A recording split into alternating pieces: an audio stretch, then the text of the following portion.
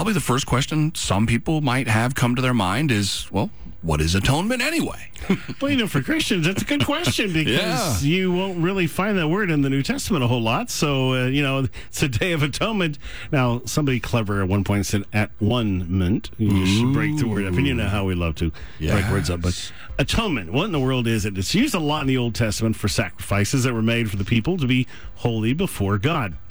And thus at one with God. That's at one there. Yes, at one with God. I like it. The New Testament uses the word reconciliation. You probably know that word better. Yes. For atonement, because that's the literal interpretation of the word. So when you think atonement, if that gives you trouble, just think reconciliation. It's a bigger word, but you may be more comfortable with it. Micah chapter 7. Who is a God like you who pardons iniquity and passes over the transgression of the remnant of his heritage? He does not retain his anger forever because he delights in mercy. That's a good word. He'll turn again. He'll have compassion on us. He'll subdue our iniquities. Yes, you will cast all our sins into the depths of the sea. That is one of my absolute favorite verses. In Hebrew, mercy is the word chesed, which has no exact counterpart in English. It's usually translated as mercy, kindness, or loving kindness, but it's really got a much deeper meaning. Chesed is not used randomly of kind deeds because it represents the attitude required when two people are in covenant. It contrasts man's frailty with God's steadfast reliability. Though Israel be faithless, yet God remains faithful still. The loving kindness is wholly it's undeserved. God's passion for righteousness is so strong that he could not be more relentless in his demand for it, but God's persistent love for his people is more insistent still. So sometimes it seems like, why in the world, God, why do you love me? Why do you have mercy on me? Well, it's at chesed. That's that word that we have a hard time defining. It is the heart of God. And here's what he says in 1 John. My dear children, I write this to you that you will not sin. But if anyone does sin, we have an advocate with the Father, Jesus Christ, the righteous one. He is the atoning sacrifice. See, you get that word again. For our sins, and not only for ours, but also for the sins of the whole world. We know that we have come to know him if we keep his commands. Now, 1 John is a tough book. It challenges you left and right. Yom Kippur was the one day each year the high priest would go through the veil to enter the Holy of Holies with blood from a bull and the goats to make atonement, or one goat, to make atonement for all the sins of the priesthood and the people. The veil that separated the rest of the temple from the holy place represented the separation between God and man due to man's sin. We've said that a few times. When Jesus died on the cross at Passover, the veil in the temple was torn in two. It was eliminated. Now, as Christians, because of the blood of Jesus shed for us and his death on the cross at Passover, our sins have been atoned. It's good. As we repent of our sins and put our faith in Jesus, he saves us by grace through faith. We have a new destiny and a new eternity that are determined solely by our relationship with him. We celebrate that awesome truth at Passover.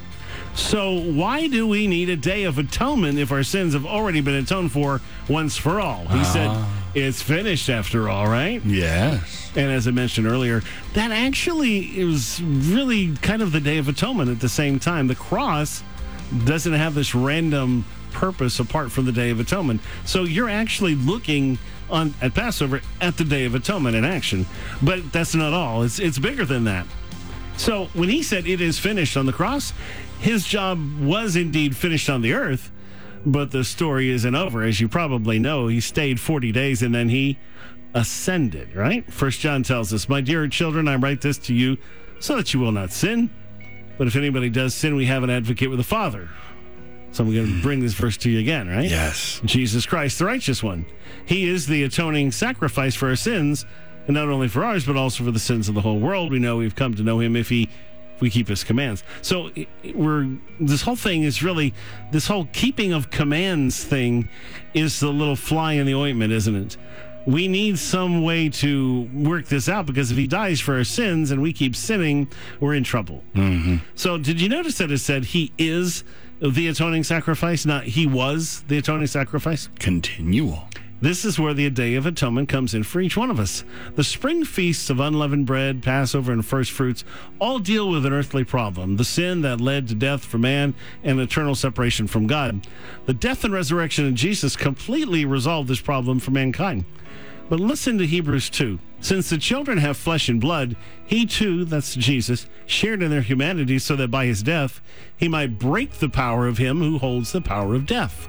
For this reason he had to be made like them, fully human in every way, in order that he might become merciful and faithful high priest in service of God, and that he might make atonement for the sins of the people. All right, so I want you to first notice there that in what he did on the cross, what he just became human, became a man, he did that so he could be the best kind of high priest. Mm-hmm.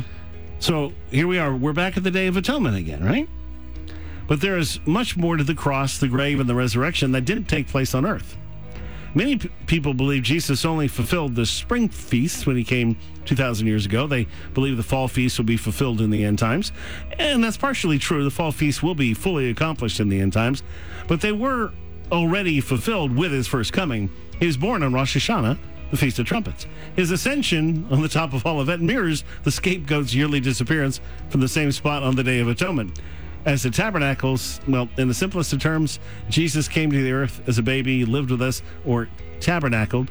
1 John 1:14, the Word became flesh and made his dwelling, or tabernacle, among us, right? The Day of Atonement isn't just the Judgment Day to come in the end times, or an unnecessary extra day of sacrifice now that Jesus died on the cross. The Day of Atonement was fulfilled 2,000 years ago because the cross was the earthly part of the Day of Atonement. But there's more to the cross than we realize.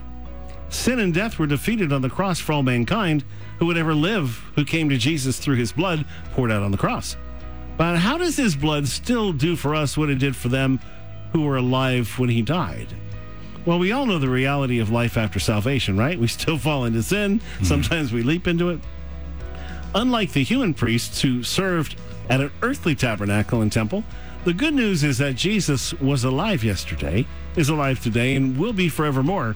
That's literally the definition of the name Yehovah. And so the power of his atonement lives on as well. Jesus continues to serve at the original tabernacle in heaven. So I want you to think about this. Hebrews 8:5 says, of the human priests, they serve at a sanctuary that is a copy and a shadow of what is in heaven. So say to yourself right now, the tabernacle, the temple, all the stuff of the Old Testament, that is actually in heaven right now, the real thing.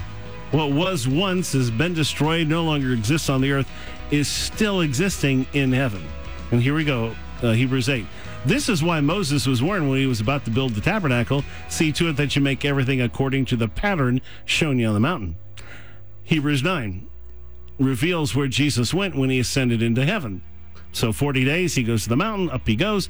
But when Christ came as high priest of the good things that are now already here, he went through the greater and more perfect tabernacle that is not made with human hands, that is to say, is not part of this creation. He did not enter by means of the blood of goats and cows, so we already know he's going through the veil, whatever veil is in heaven. But he entered the most holy place once for all by his own blood, thus obtaining eternal redemption. Yes. So he ascends from earth, and he goes into this tabernacle with his blood to remember what does he have to do? It's been absorbing all the sins, so he's got to wipe and shake and do all this stuff and wipe out all the sins that are in the tabernacle. So why do we need Jesus as a high priest in the tabernacle in heaven? It's probably obvious, but I'll break it down in the next break.